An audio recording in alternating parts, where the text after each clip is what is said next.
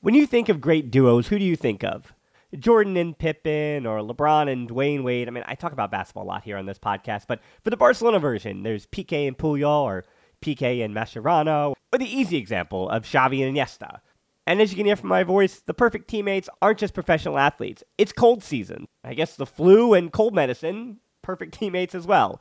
But in this case, when it comes to growing your business, that's you and Shopify. Shopify is a global commerce platform that helps you sell at every stage of your business. Shopify helps you turn browsers into buyers with the internet's best converting checkout, up to 36% better compared to other leading commerce platforms.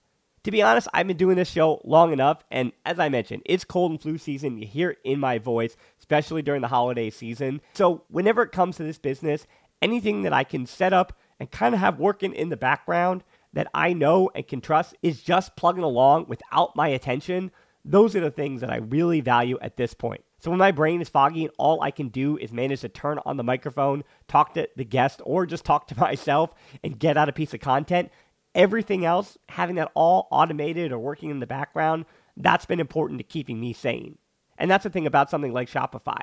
What I do love about Shopify is how no matter how big you want to grow, Shopify gives you everything you need to take control and take your business to the next level. So no matter how big or small, how good of a month or how bad of a month, things are just the same working in the background.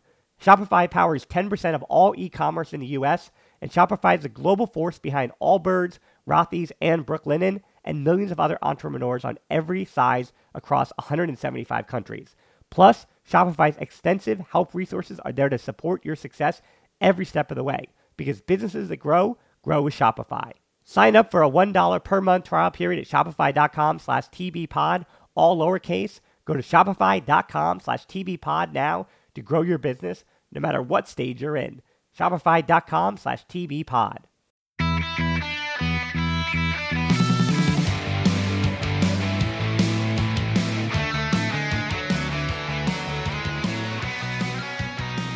Welcome to another edition of the Barcelona Podcast, bringing you the hottest breaking stories from the Camp Nou. I'm Dan Hilton from the Barca blog team here in New York, and I'm joined across the pond, as always, by Frances Tomas, as seen on ESPN and BarcaBlog.com. You can follow our show with the show notes at tbpod.link/37. That is, again, tbpod.link/37. Frances, another win for the Blaugrana, but what other topics are we talking about today? Well, today is a very special show. And we welcome Blessed Webu as one of our patrons, joining John, Cristo, John, Magdi, Michael, Fernando, Juanito, and the rest of our patrons at tbpod.link/Patreon. That is tbpod.link/Patreon. We really appreciate our patron support because they help us fund the show, coming to you on a weekly basis, and in a way 2 weekly basis, isn't it? Because we've got a show coming out on Monday and Thursday. It's certainly not cheap. And it is something that we do from the bottom of our hearts and for the love of Barca and for the love of our audience. But it really is great, and we feel blessed that so many people are eager to donate as little as $3 per month in order to keep the show going. So our show today is brought to you by our patrons. And if you do enjoy the show and you think it is worth your time or a little tiny bit of your hard-earned cash, then we will really, really be pleased for your contributions, and we thank you for that in advance.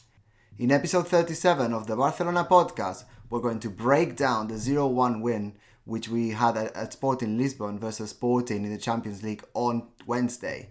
Then we're going to have, this is very, very exciting, we're going to have our first ever interviewee joining us. We have secured a visit from Euan McTear, who, has published several books, has been working for Marca in English and These Footy Times for a number of years now, and we are thrilled, we are delighted, we are humbled to have him in the show, and he's gonna come in the middle section, and we really can't wait to share that interview with you. And then we're gonna finish with, let's face it, my favorite part of the show, which is answering and focusing on the different extended questions that we get from listeners on a weekly basis. So we've got a bonus listener questions round coming up at the end, and we've got a huge amount of questions. I think it's between 10 and 15 questions this week, which we really can't wait to answer. The Barcelona Podcast, episode 37, starts right here. Let's get right into the stats of the 1-0 Champions League victory for Barcelona over Sporting CP in Lisbon on the road for the team from Catalonia. The one and only goal scored in the 49th minute, an own goal by Sebastian Cortes that was, I guess you'd say, affected by Luis Suarez. That's why for about 2 minutes it was credited to the Uruguayan striker, but eventually was switched to an own goal to go along with the 6 yellow cards for Sporting CP and the 2 yellow cards for Nelson Semedo and Alex Vidal, who did not much but just get the yellow in a rare substitute appearance of just about 2 or 3 minutes. Some of the advanced metrics from this game: 69% possession for Barcelona, obviously, to 31% from Sporting CP. The team from Portugal, once again, an opponent outshooting Barcelona 11-10 in that tally. But once again, the one that matters is shots on target. And Barcelona won 5-3 in that category. Offsides, 4-2, where Barcelona was offsides 4 times in the match, which is somehow down from the last 2 matches when Luis Suarez has been getting back in the starting lineup and still struggling to find his form. Now, Frances, before I ask you who your 5-star players of the game, we just want to get all the negativity out of our system, as I'll briefly just say, I know, and you and I had spoken about this just quite briefly, that Gerard Piqué didn't have the best game, even Rakitic didn't have the best game, and Luis Suarez absolutely didn't have the best game.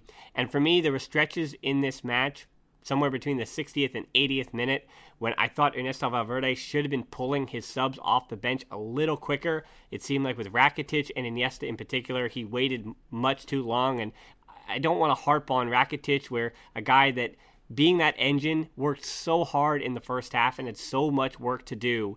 You'd understand why he'd be gassed in the second half. And I think it's on the coaching staff and those on the sideline to understand when maybe not physical sharpness is lacking, but where his mental sharpness has just worn out over an entire hour of trying to break down a defense that for Sporting CP was willing to foul Barcelona, was willing to play physical, and try to come out on the counter.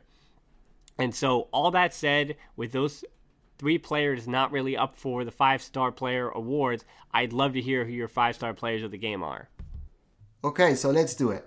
With 1 star, we're going to start with, in a way, my favorite player in the history of Barca beyond Messi, Don Andres Iniesta. He left the mark of his quality, which is unlimited, is unparalleled, throughout the whole game against Sporting. I thought that he was one of the players that tried the hardest to make things happen. He was always eager to build the team forward and to build patiently, and obviously waiting for an eventual opener that, it happened in very limited times. But whenever there was an opening, he either created it himself with a bit of help from his friend Messi, or in a way he was patient enough to wait for it to open up in the future. I think that considering that Iniesta has started 9 consecutive games, that is 9 consecutive games at age 33, I think that is great that he still managed to perform at such a great level. And given his age, it really is remarkable. I really do hope that he gets some rest soon, but in the meantime, I think we just need to enjoy what he does on the pitch. He did not have an easy game whatsoever, but I think because of his eagerness, because of his determination to break Sporting's defense, which, a little bit of an aside, how good was McTear, man? I really do think that Bartomeu is going to put up a 200 million offer for him in the next couple of days, because let's face it, that's how our sporting directors and our board seems to operate. Aside finish now.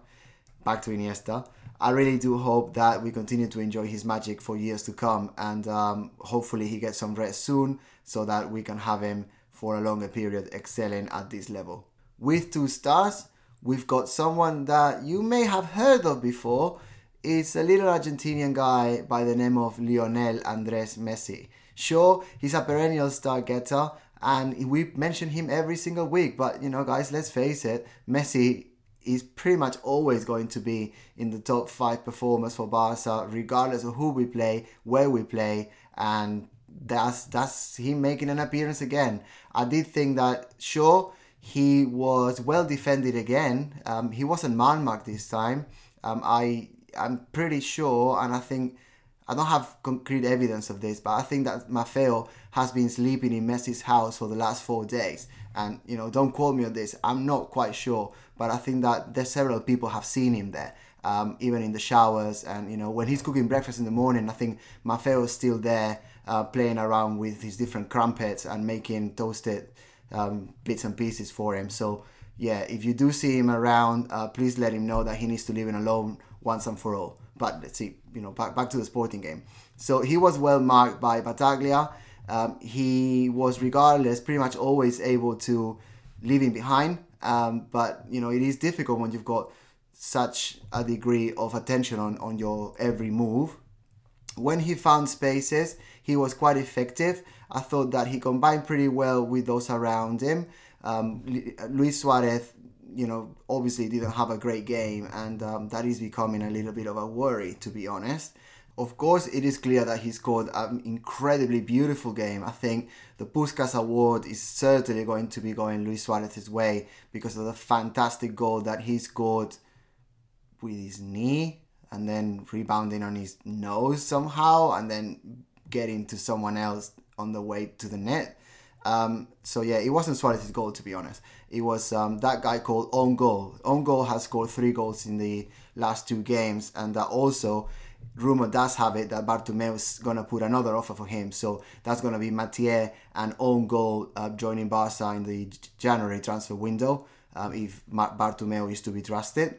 So yeah, leaving Suarez to one side, and again, that is a little bit worrying to say the least. I think Messi was, and in a way will always be, until the dreaded minute in which he retires or he leaves us to go back to Argentina to fulfill his dream of excelling for Newell's Old Boys in front of his home crowd. But until that dreaded moment does come, he's still going to be Barca's main protagonist in the final third, regardless of who plays around him. So the 2-stars goal for Messi. Of course, he didn't score, but he was, without a doubt, one of the most influential, if not the most influential, attacking player that Barca had against Sporting. And without further ado, we're moving forward to our 3-star getter. 3 stars from the Barcelona podcast go to Marc-André ter Stegen. Sure, he was not very busy, let's face it. He didn't have one of those crazy nights in which he needs to be constantly alert and playing on the ball and needs to be sort of diving to one side, punching some balls away. It wasn't one of those nights. But when the team needed him the most, he performed. He was there to help, he was there to support, and he did it to perfection. Particularly in the second half, he has a hugely vital save after a really, really close range shot by Bruno Fernandes. And, that was worth its weight in gold. If Barca came away from Portugal with 3 points under their belt, that is definitely because of ter Stegen's opportunism and his ability to remain focused at all times. I really do think that ter Stegen, and I have said this before in the podcast, is one of our sort of least celebrated players, but his influence and what he adds to the team, it really is outstanding. There's not really many more words to describe it. He saved Barca once again this season in Portugal, and it really was not the first time that we are, and hopefully not the first time that we will be, proud of our German young goalkeeper that hopefully will be at the Camp Nou for years to come. So Dan, we're halfway through our star countdown, if you want to call it that, and normally this is when you say something and you in a way you tend to disagree with me quite a bit lately, which I really don't enjoy, so don't do that again. So yeah, what do you think so far? And please don't disagree with me.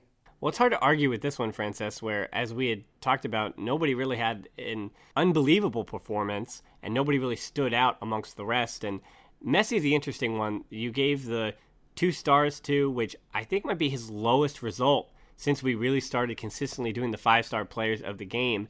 And for Messi, I thought it was a 2-star performance where he did have an impact. He seemed to not have that finishing touch, but he combined well, as you had mentioned. And so I liked what Messi had.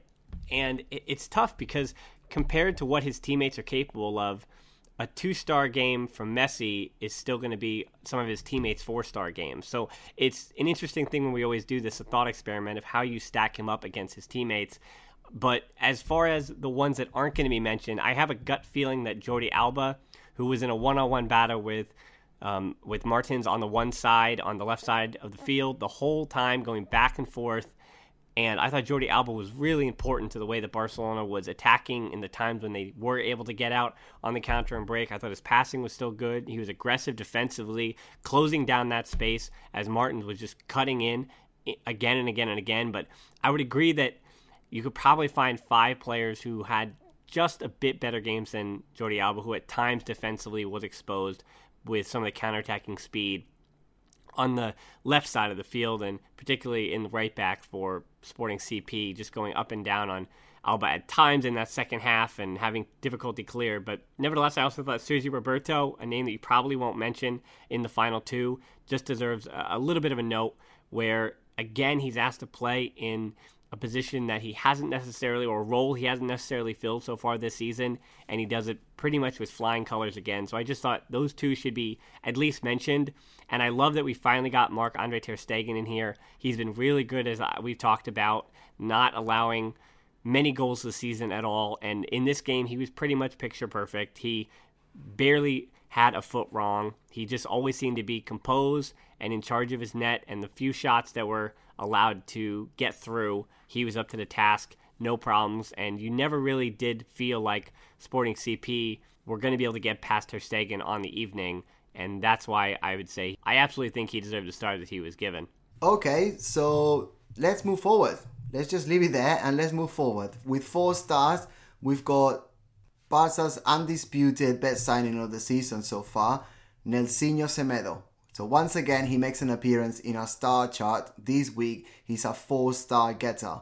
He was what he has been. He was brave against Sporting. He was, in a way, even more determined, because let's not forget that Semedo was successful and, in a way, he excelled, and that's why he's with us now, playing for Benfica, who obviously are the local rivals for Sporting. And, I've been to Lisbon several times throughout my life. I've been lucky enough to visit that beautiful city.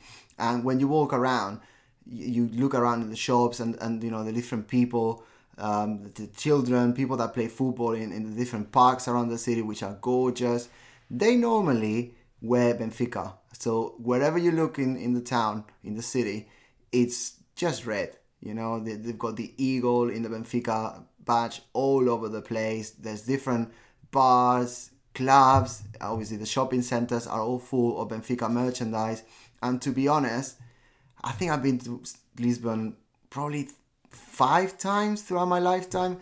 I have very rarely seen anybody supporting Sporting at all. So Nelsinho Semedo excelling in front of that crowd would have certainly given him lots of pleasure given his past.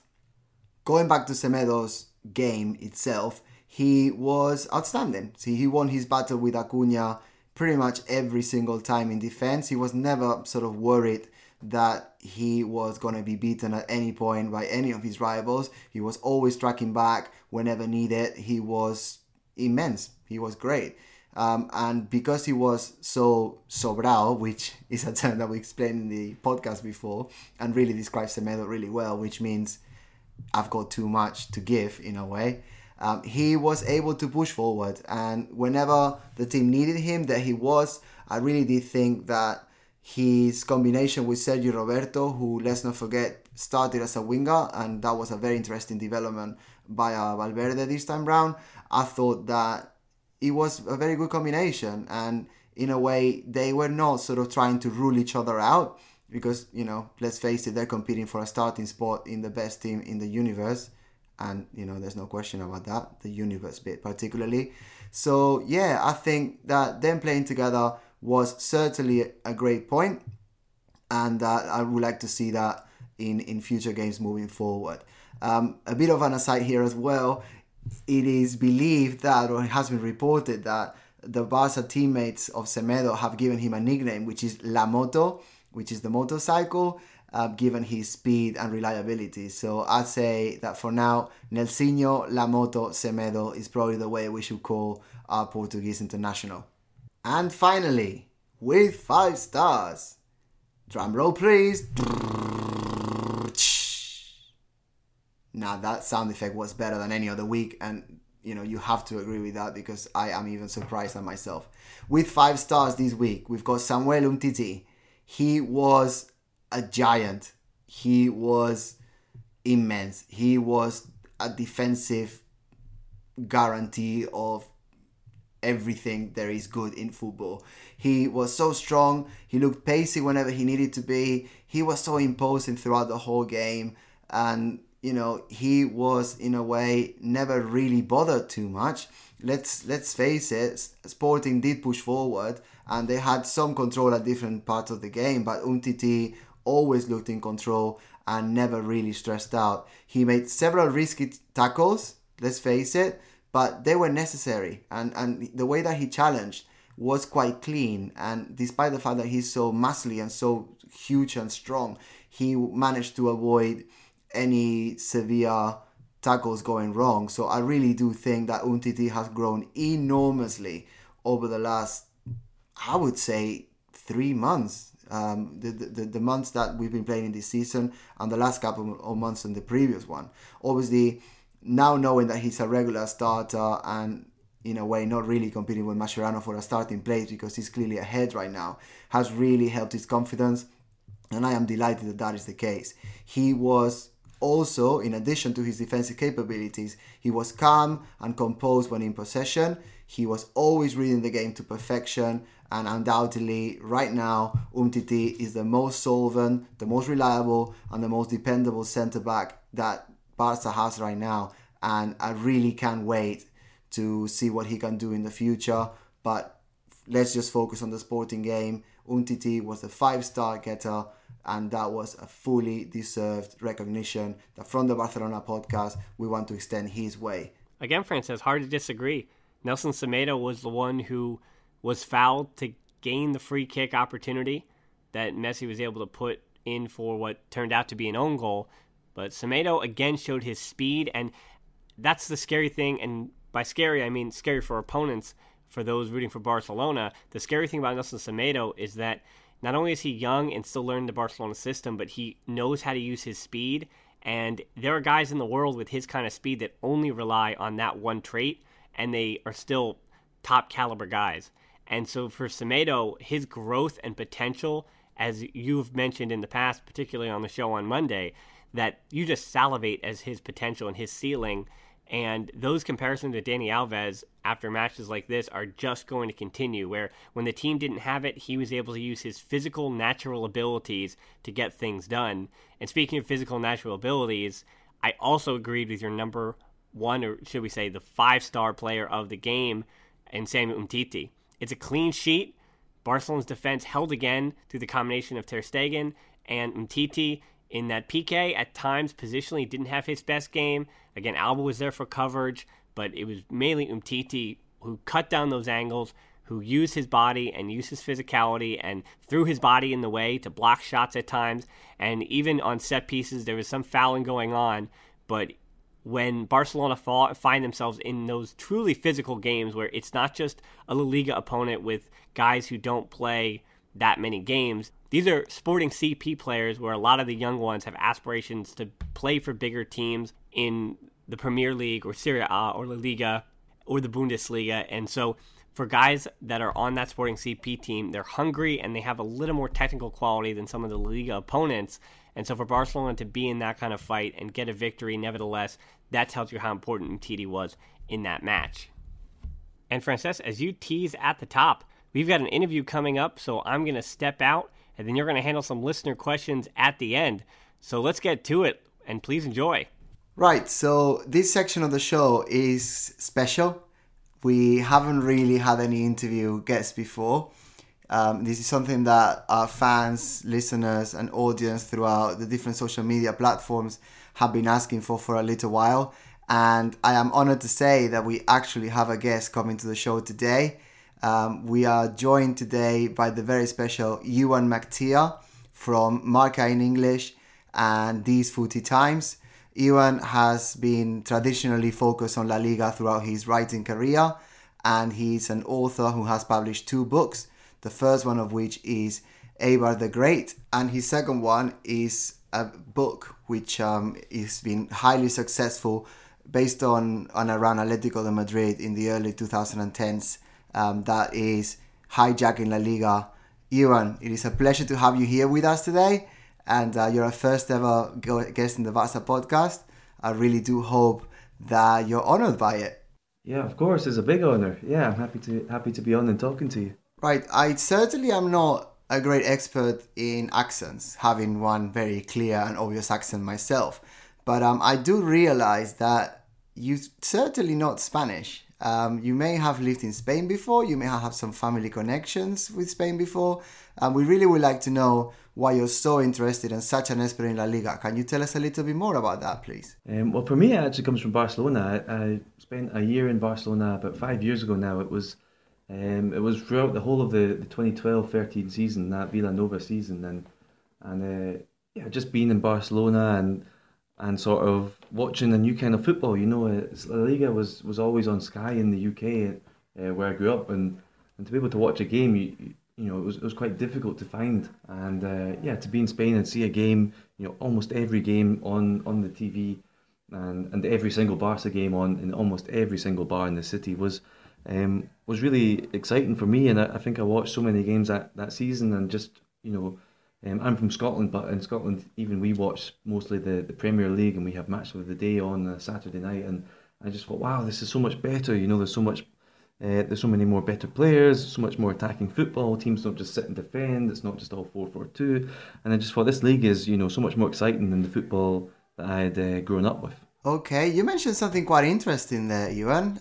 You said that basically you lived in Barcelona, and what really is puzzling me is that you're somehow now supporting Atletico Madrid, and I don't quite understand how that can work. What do you think of Barcelona as a city? Oh, I mean, it's a great city. I mean, I'm living in Madrid now, and I love Madrid too, but Barcelona really does tick all of the boxes. You've got the beach, you've got the fantastic architecture, almost year-round sun, and then obviously you've got, one of the biggest football teams in the world as well. So, yeah, Barcelona really does tick all of the boxes. Okay, so if you love Barcelona so much, and, I can only agree with you, because what am I going to say? I think it's the best city in the world because of all of the reasons that you announced and that you explained here, and obviously because of the fact that it hosts the best ever team in the world in the history of football.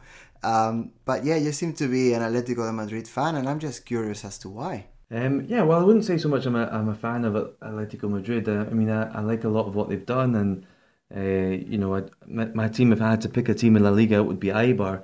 But I follow Atletico Madrid a lot, and through the stuff I've done with Mark in English over the last year or so, I followed all of their games last season, wrote all of their match reports, and yeah, over several years, I've got quite interested in Atletico Madrid. Probably, since I was in Barcelona in 2012-13, that was the season they re-qualified for the Champions League for the first time in ages, and Simeone, of course, was taking control, and this was really the start of an exciting era for Atletico Madrid. And that's just really interested me, because the year I spent in Barcelona, La Liga was a two-team league. Real Madrid had just won a league by securing 100 points, and then Barcelona did the same the year I was there, and I thought, no team is ever going to win La Liga other than these big two. And then exactly 1 year later, another team did, and I just found that fascinating. Yeah, personally, I can see your point there. Obviously, I was born in Barcelona, so for me, there was only ever going to be one choice, which is supporting the team of my hometown. And, for better or worse, we seem to be winning quite often, quite a bit, which is great. But yeah, I think because you've moved to Madrid and you have been following Atletico, it makes perfect sense that you support them. But I've realized that having looked at your achievements and your work throughout the years, I do realize you've written a book based on a completely different topic. It's not Atletico Madrid, and it is a La Liga based team, so there's a bit of similarity there. But the book's called Eibar the Great. Can you tell us a little bit more about that? Yeah, well, that same year that Atletico won the 2013-14 La Liga, Eibar were winning promotion, winning the second division, which is really just quite an unbelievable achievement, because Eibar is a team of 27,000 people. It's a tiny little town in the Basque Valleys, and you could put all of Eibar in the Camp Nou 3 times and it still wouldn't be full. Eibar is really, really, really tiny, and for them to be in La Liga is just amazing. And so I thought, this was an incredible story. It deserved a book, and I thought, well, no one else is writing this book, so why don't I? So that's what I did. I went over there, I spent some time there, talked to people, and tried to just tell the story of how did they do it. And, the reason they did it was with, sensible financial management. They didn't overspend, and they just sort of took their time and were patient, and then managed to get into La Liga, and they're still there. I mean, three coming into their fourth season now, they're still there. They haven't been relegated, and I just think it's a really incredible achievement. And I met so many good people there when I was writing the book that I always go back when I can. And I was there last week for the game. They won against Leganés, and it's just an incredible little town. But little is the key word. I mean, it really is just tiny. It's the football stadium is one of the centres. They have a town square, and other than that, there's not much more at all. It's really, really you can't overstate how small a town this is. Just 27,000 people live there. That is truly fascinating, and in a way it reminds me of my personal experience. I've got loads of friends in northern Spain. I've got friends in Gijón, Oviedo, Bilbao, and some more in San Sebastián as well. And I've been all over Spain traveling. I've got family all over, but I think the people in northern Spain, they're a special breed. They are really friendly, but they're really funny in a completely different way than people from, say, Andalusia. And I do think that Eibar, being a tiny, minuscule area in northern Spain, is a fantastic story to tell. Now, let's refocus a little bit on Barca and obviously Atletico's chances this year. Who do you think Atletico is going to be facing in the run for La Liga this season? Who do you see as the most important rival? I think for Atletico Madrid, they're at the start of the season, I think everybody thought their biggest rival was going to be Barcelona. I think after the Supercopa, there was a lot of talk of just everybody just assuming Real Madrid were going to win the league really easily. And there was some talk of, Barcelona looks so bad that maybe Atletico Madrid can come second. But now that we're, 6-7 weeks into the season, all of a sudden Barcelona are top, they've won every game, Real Madrid have been struggling, and now maybe if Atletico Madrid are going to finish season, maybe it's like you said at the start of the show, maybe it'll be because Barcelona have won the league and Atletico Madrid are second and Real Madrid are third. So it's hard to know. I think maybe it's going to be very, very close when it comes down to it. I mean, we all know Barcelona have maybe had some easier fixtures so far. They will have tougher games than they've had, and they'll drop points at some point this season. And Real Madrid, you would expect they pick up their form a little bit. So, and Atletico Madrid, they just seem kind of consistent, just winning the games they should, dropping a couple of points here and there, but nothing too surprising. Away at Girona, I think Girona is going to be a difficult team for everyone. Away at Valencia, that's going to be difficult for everyone too. So, I think when it comes down to it, Atletico Madrid, they have a chance to finish above Barcelona and Real Madrid, and it wouldn't surprise me at all if they finished first, second or third. If you had to ask me where they're going to finish, I honestly couldn't pick. Well, I really do hope that you're right. I think one of the criticisms of La Liga is that Barca and Madrid are dominating on a yearly basis, and that a lot of teams that are behind, they haven't really closed the gap enough. So having La Liga being a 3-horse race again would be a fantastic opportunity for viewers, and it definitely would attract a lot of attention from different media outlets and ultimately plenty of fans around the world. Yeah, and what's interesting as well is like the season that Atletico did win the Liga, it wasn't really a 3-horse race because Real Madrid were so far behind. It really was just Barcelona and Atletico Madrid that year. So as much as, Atletico Madrid won the league that season, that 2013-14 season, we've not actually had a 3-horse race with all teams competitive in the 1 year for so long, because that year Atletico did win La Liga. Real Madrid really weren't a contender. They dropped out of it, 3 or 4 weeks before the end. Well, actually, yeah, that's a great point. I think because of Madrid's success in recent years, particularly last season, people tend to forget that until, say, the last couple of years, when Zinedine Zidane has taken the reins at the Bernabeu, Real Madrid weren't really that focused in La Liga, and in a way they had to pick either one or the other competition. So if they did well in the cup competition, say the Champions League or La Copa, then they wouldn't necessarily be focusing on La Liga. So yeah, that's a fantastic point. Now, I've got a dreamy sort of hypothetical question here. If money was not an issue and you could just walk in and attract players from Barca for Atletico, which 3 players would you pick and why? I think you may go for a little Argentinian player that I think was, I think it's number 10. So yeah, which players would you take from Barca all the way to Atletico Madrid if money was not an issue? Yeah, you'd always have to take Messi. That's a no-brainer, really. In terms of the other ones, that's a really interesting question. I think even given his age, you'd want to take Andres Iniesta. I mean, he's got something special about him, and he would fit into any midfield in the world, even at his age. And then in terms of the third one, I don't know. I suppose maybe it might be a surprising one, but maybe Nelson Semedo, because not so much because of what he's done. He's obviously still a very young player, but right back is maybe one of Atletico's sort of weakest positions right now. Simi Vrsaljko hasn't really fitted in as it was maybe hoped, and then Juan Fran is really getting on in years. He had a really good game against Chelsea this week. He actually played really well, one of their best players, but so far this season he's kind of struggled. And if you could slot in a player like Nelson Semedo there, who's had a very encouraging start to his Barcelona career, I think that would make Atletico Madrid even stronger than they already are.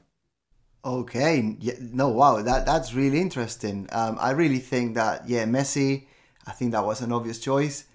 In terms of Iniesta, I think it's quite telling that even at 33 years old, and considering that he's not really going to be able to play every single game in any season, and obviously in a hypothetical that he was playing for Diego Simeone and Atletico, I think it's really telling that you would still take him regardless. I'm surprised by that. I think that it could be other players that you may have mentioned earlier, but very, very, very interesting. In terms of Nelson Semedo, yes, I think Barca hit jackpot with that signing. Our audience and listeners keep tweeting us and telling us all about how much they love Semedo. And yeah, judging by his performances so far in La Liga and the Champions League when he's been selected, there is no question that he's going to be a very important player for us, not just this season, but hopefully in years to come if he continues to be healthy and performing at that level. Now, obviously, we asked about your three favorite players, or the players that you would steal from Barca if you could. So let's just turn that around. If you could hate on a player forever and ever, which one would it be? So in other words, which player is the one that when he wears the Blaugrana, your stomach sort of turns and you really can't stand that much? I think from an Atletico Madrid point of view, there's sort of a love-hate relationship with Messi. I mean, the number of times he's put Real Madrid to the sword, and obviously Atletico Madrid fans love that. He does it time and time again. But then the team that Lionel Messi has scored the most goals against in all of his career is Atletico Madrid. I think it's 23 goals now, maybe 24. Every time he plays them, he seems to score, and that number goes up and up and up. So Atletico Madrid are Messi's favourite victim. So I think as much as most Atletico Madrid fans realise, he's one of the best players ever, if not the best, I think he's the one that when they see his name on the team sheet, that's the one that makes Atletico Madrid fans sort of tremble a little bit in fear, because he really does always seem to score against them. Oh wow, I was not expecting that at all. Messi is the best player ever in the world, in the history of the sport. I was not expecting that at all. Obviously, if he's terrorizing your team for so many consecutive seasons, then I understand there's a degree of disliking there. But, from our perspective and from the way I see it, what's not to like about Messi? I don't think that's allowed to be said in the Barcelona podcast. I'm going to have to speak to Dan about this.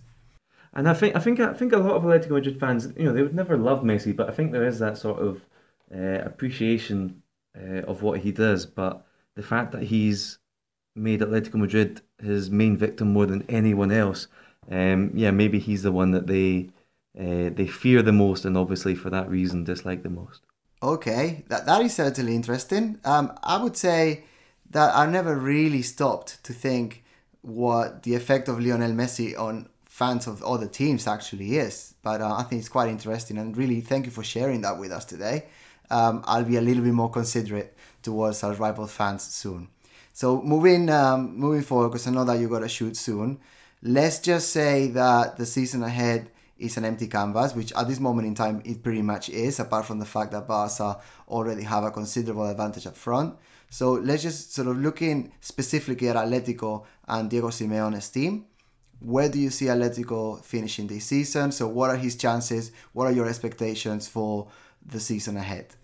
Yeah, I think it's a really interesting season for Atletico, because obviously they've signed Vitolo and Diego Costa, but they don't get to use them until January. So I think if they can just sort of stay in third place and within reach of Barcelona and Real Madrid by January time, if they're within maybe 5 points of the traditional big two by January, then when they get Costa and when they get Vidal, they could really have a strong second half of the season and really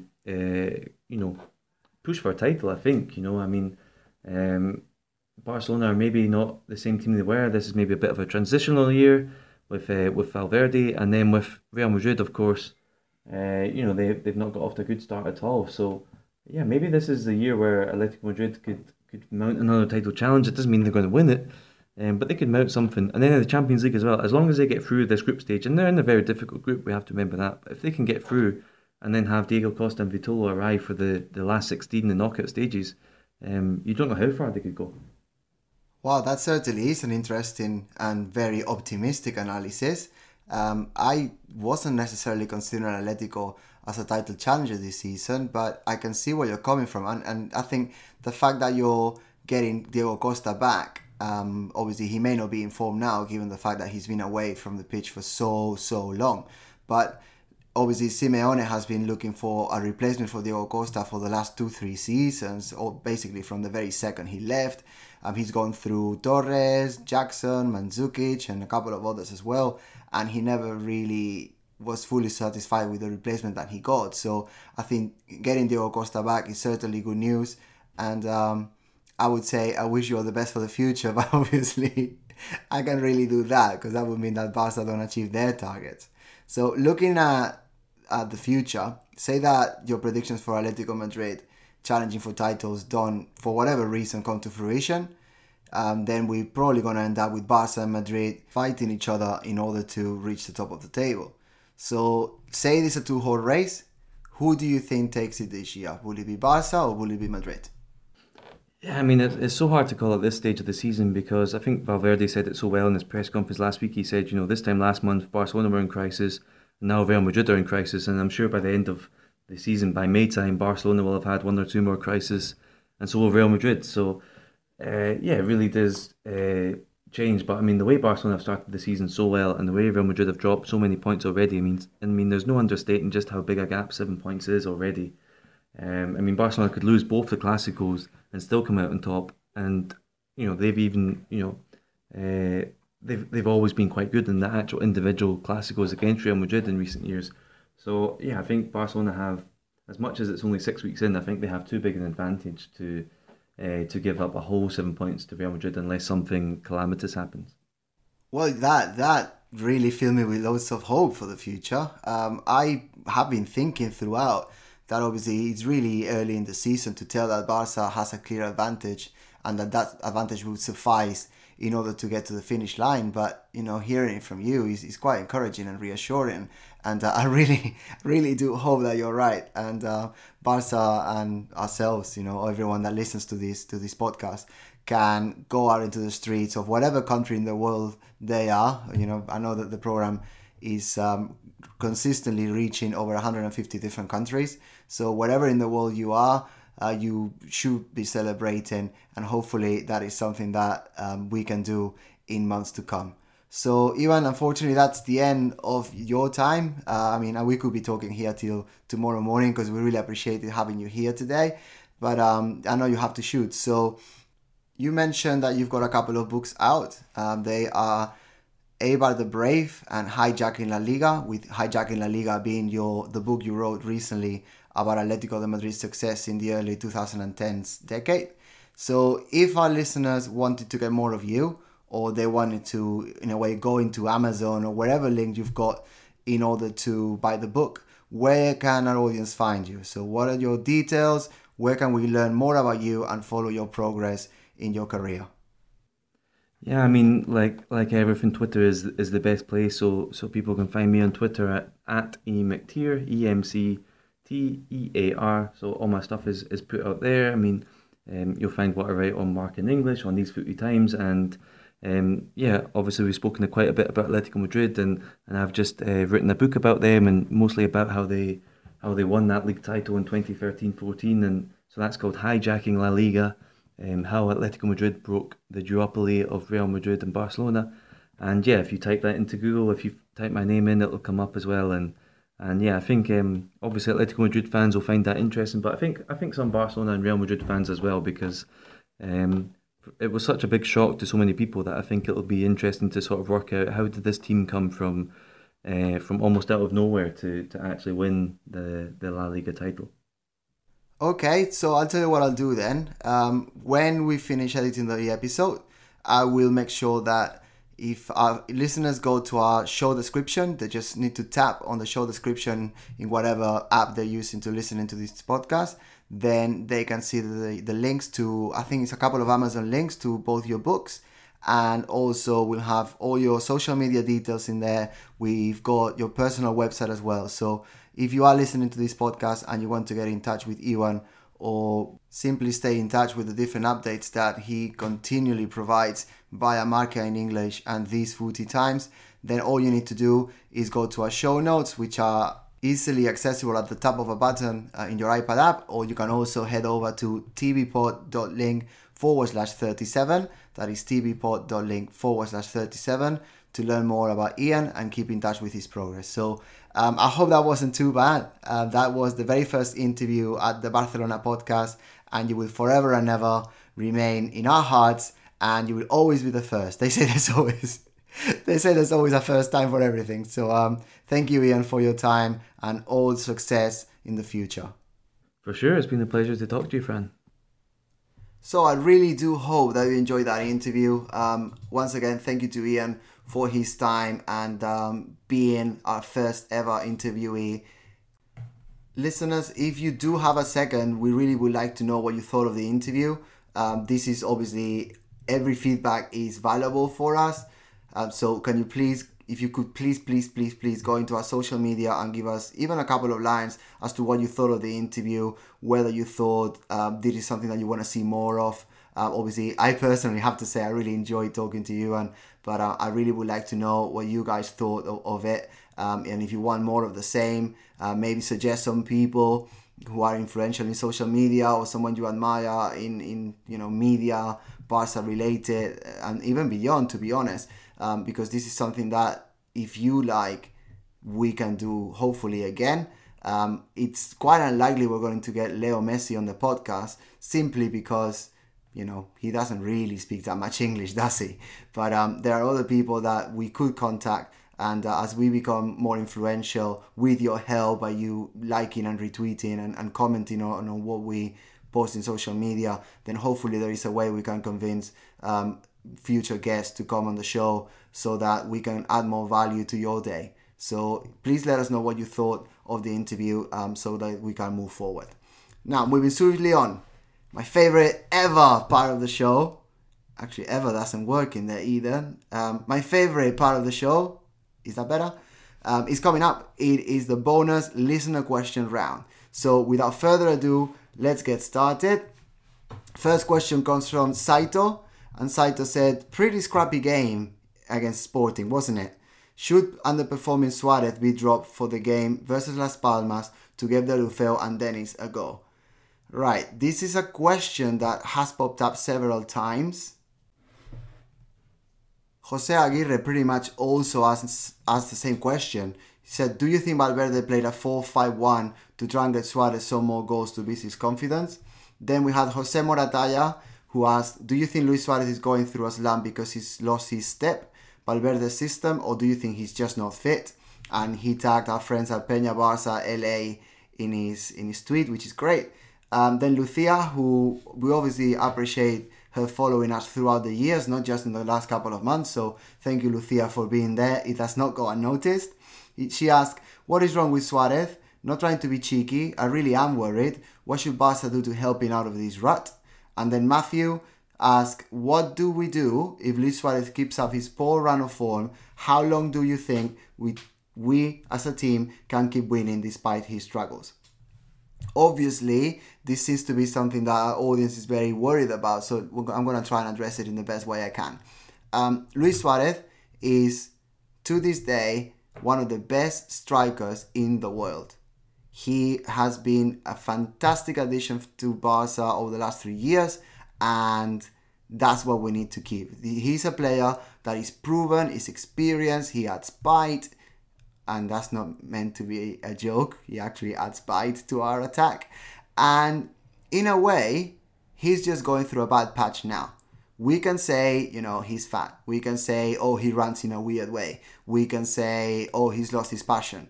But in a way, none of those, in my eyes, can be considered, in a way, lone reasons for his underperformance. I think if I had to pinpoint one element, it would be the fact that his position has changed. Since Valverde came to the team, he has moved Luis Suarez away from his ideal preferred position in the center of the attack. That has been obviously to accommodate Messi. And the numbers are there and everyone can crystal clearly see them. Messi is excelling, and in the absence of Neymar and in the sort of slump of form that Suarez is going through, he's carrying the team forward. So in that respect, you cannot really argue with the manager's decision because the team is winning and Messi's excellence has been boosted as a result. Obviously, Luis Suarez is a player that should be and has to be comfortable because let's face it, he's one of the best players we've got in the squad. So I think Valverde needs to rethink again as to how he does it. Maybe he needs to provide him with different rotation situations with Messi. Maybe he needs to work out what his position needs to change. Maybe Messi can be as influential if rather than having Suarez away from the center, Suarez went back to the center and Messi started a little bit more from the sides. So rather than having Messi as the one that is the focal point in the center, having them interchange positions in a much more active, in a much more continuous way. But it is obvious that Luis Suarez is not comfortable where he is. And coming back to one of the questions, I don't think he's at risk of losing his place, but undoubtedly he needs to be working and the coach needs to be working and his teammates need to be working a solution in order to get him back into his comfortable, effective and deadly self in front of goal. On the same lines, Christo asked us, do you guys feel good after beating Sporting or are the lack of goals a concern? He also asked, may bite us at some point. I feel good after every win. Barca are a team that have a huge budget and the weight of responsibility on the players' shoulders is never going to decrease. And you can see that if you go into any social media at any point, there are so many people commenting of every single step, every play that every player makes is commented throughout the world, becoming a trend on social media, particularly Twitter, if anything goes particularly bad. So it is clear that there's a lot of pressure. And every game is a challenge. Every team should be respected and can be a dangerous opponent. And yeah, let's face it, Barca can lose against any team. And every single time Messi puts his shirt on, he's at risk of losing a little bit of reputation. So winning any game in any way is always a positive. However, it is clear that the performance against Sporting overall was not extraordinary and it was far from what we expect from our team. To be totally honest, it was one of the dullest, most boring performances I have seen in recent times. And that could be a result of many things. Maybe the players are getting tired because, the same players seem to be picked in the sort of spine of the team on a regular basis. There is some rotation going on, but it seems to be that the same players seem to be rotating most of the time. So it is unclear as to what the reasons are. Maybe they just weren't motivated enough to go into Portugal, into a team that, let's face it, not many people beyond Portugal have heard of before. And, that is a reality. People, you think Lisbon, you normally refer back to Benfica. So there may be many factors in there, but in a way, I think the best thing to do is keep an eye on how the team develops and hope that Valverde continues to build his team. Because don't forget it, the team is still under construction. So we need to give them patience. And in a way, the team could have been losing games during this construction period and we will be in a very difficult situation. So we've got a perfect record in Europe, a perfect record in La Liga, and the team is nowhere near finished or nowhere near as good as it should be. So let's keep an eye on it and continue to be positive moving forward, but remembering that there is plenty to be done. Our friends at Peña Blaugrana LA ask us, why doesn't Valverde use the 4-2-3-1 formation, replacing Rakitic with Paulinho and Deulofeu on the left? Thank you for the question. And as we said in the previous podcast, it is great to have a Barca Peña, a Barca fan club, members club commenting on the podcast. It really does mean a lot that so many people around the world are involved. So thank you for that. I think that Valverde has to use the 4-2-3 formation, and he has in a way placed Rakitic and Paulinho and obviously Busquets in the center of the park before. So in my eyes, all of the alternatives addressing the question, I think Valverde has tried. What I do agree with is the fact that he hasn't really found his ideal formation yet. And as I just mentioned, he is on the way to get his ideal lineup and formation sorted out. But it really feels to me as if that's going to take some time, maybe 2, 3, 4 months even. And at the moment he's experimenting, and hopefully he can get to agreeable, positive solution in the very near future. But that may not be the case. Well, unfortunately, Frances, it looks like that's all the time that we're going to have for today. We want to thank our listeners who submitted their questions, and we do have a little bit of a backlog right now. And so we had our interview. We hope you enjoyed it, and we look forward to getting to more and more of the listener questions. As we said, we have a ton of them to go, and we will get to them. And please keep asking, and we'll get to yours. That's a guarantee from us. And Frances, anything else? Sure, Dan. I just want to say thank you to Blessed Webu and the rest of our Patreons for supporting our creation today. And we are delighted to have brought this show to you. If you think that we added some value to your day, I know lots of you listen to us in the car. Some of you listen to us while you're doing your sports, going to the gym, etc. So wherever you listen to this podcast, please consider supporting us. We will be honored if you did. If you go to tbpod.link/Patreon, that is tbpod.link/Patreon, that would mean the world to us. If you don't, no trouble. We'll be here again on Monday. Thank you for your support, and hopefully chat again soon. It was a long one today, but we thank you for listening and holding on with us along the ride, and for listening to our very first interview on the Barcelona podcast. Exciting times on this show, and plenty of more exciting times ahead if you continue giving us those listener questions. So from Frances and myself, thanks again for listening to the Barcelona podcast, bringing you the hottest breaking stories from the Camp Nou. Until next time, we'll talk to you soon, and Forza Barça. Forza!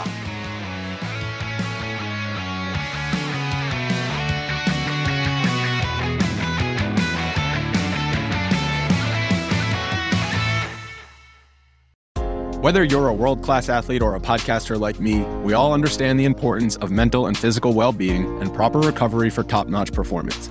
That's why I'm excited that Unified Healing is sponsoring podcasts on the Blue Wire Network. Unified Healing is a new and super innovative global network of wellness centers powered by Energy Enhancement System, or EE System. If you haven't heard of the EE System yet, then you'll want to listen up. This technology promotes wellness, deep relaxation, purification, and rejuvenation. Wherever you are across the globe, access to a center is easy and affordable. Interested in experiencing the EE System technology for yourself? Go to unifiedhealing.com/bluewire to learn more and find a center near you. That's unified, UNIFYD, healing.com/bluewire. No material or testimonials on the Unified Healing website are intended to be viewed as medical advice or a substitute for professional medical advice, diagnosis, or treatment. Always seek the advice of your physician or other qualified healthcare provider with any questions you may have regarding a medical condition or treatment, and before undertaking a new healthcare regimen, including EE System.